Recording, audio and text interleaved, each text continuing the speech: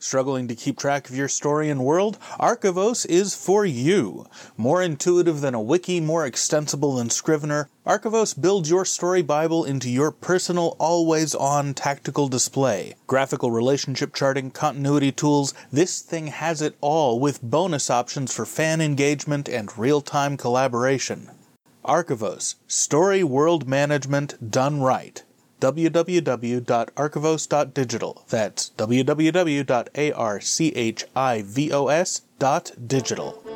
Welcome to The Everyday Novelist. My name is J. Daniel Sawyer, author of nearly 30 books, more than 30 short stories, and numerous articles and scripts and essays, coming to you from up in the crow's nest with my spyglass on this daily voyage through the dicey waters of business, craft, learning, and art in the writing life.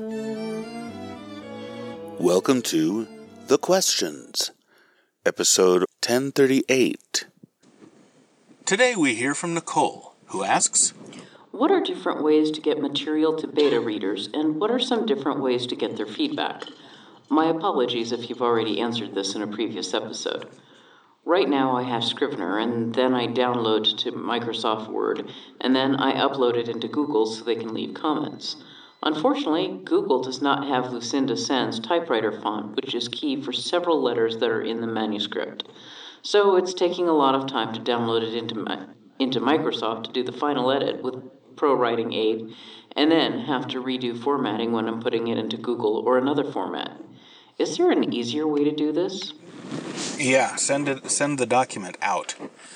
Yeah. Send your beta readers all the same font that you require, or find another font that everybody's already got, and just send the doc file or the ODT out to people. There's a few they can do changes with track changes, and they send it back to you, and then you just integrate as you go. You can even do compare documents from all your beta readers to consolidate everything into one document, and you can just edit that if they're all coming in a close enough time frame that you want to do it that way. Don't upload it to Google.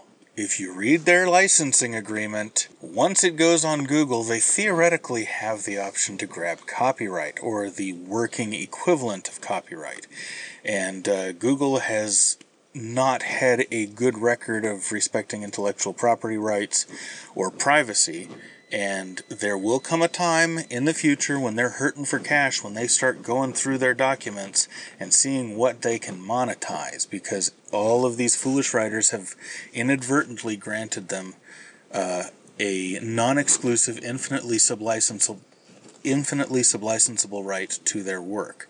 So don't send it to Google. I would say don't send it to the cloud unless it's a cloud that you control on your own server, which most of us do not have the space or bandwidth or power to host in our homes, so we don't do that. But you can do a protected directory on your web server, and yes, that can work just as well. Most web service licensing agreements do not grab copyright, though do read those licensing agreements. Yes. Thank you very much for the question, and we'll see you tomorrow.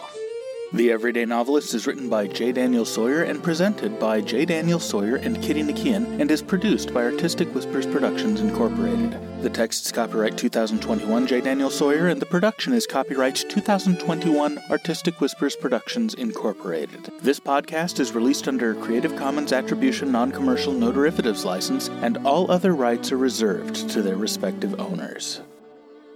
Join the conversation. Submit a question, leave a comment, or a creative death threat. Or find me at jdsawyeronminds.com or hit me at feedback@jdsawyer.net. We can't do it without you.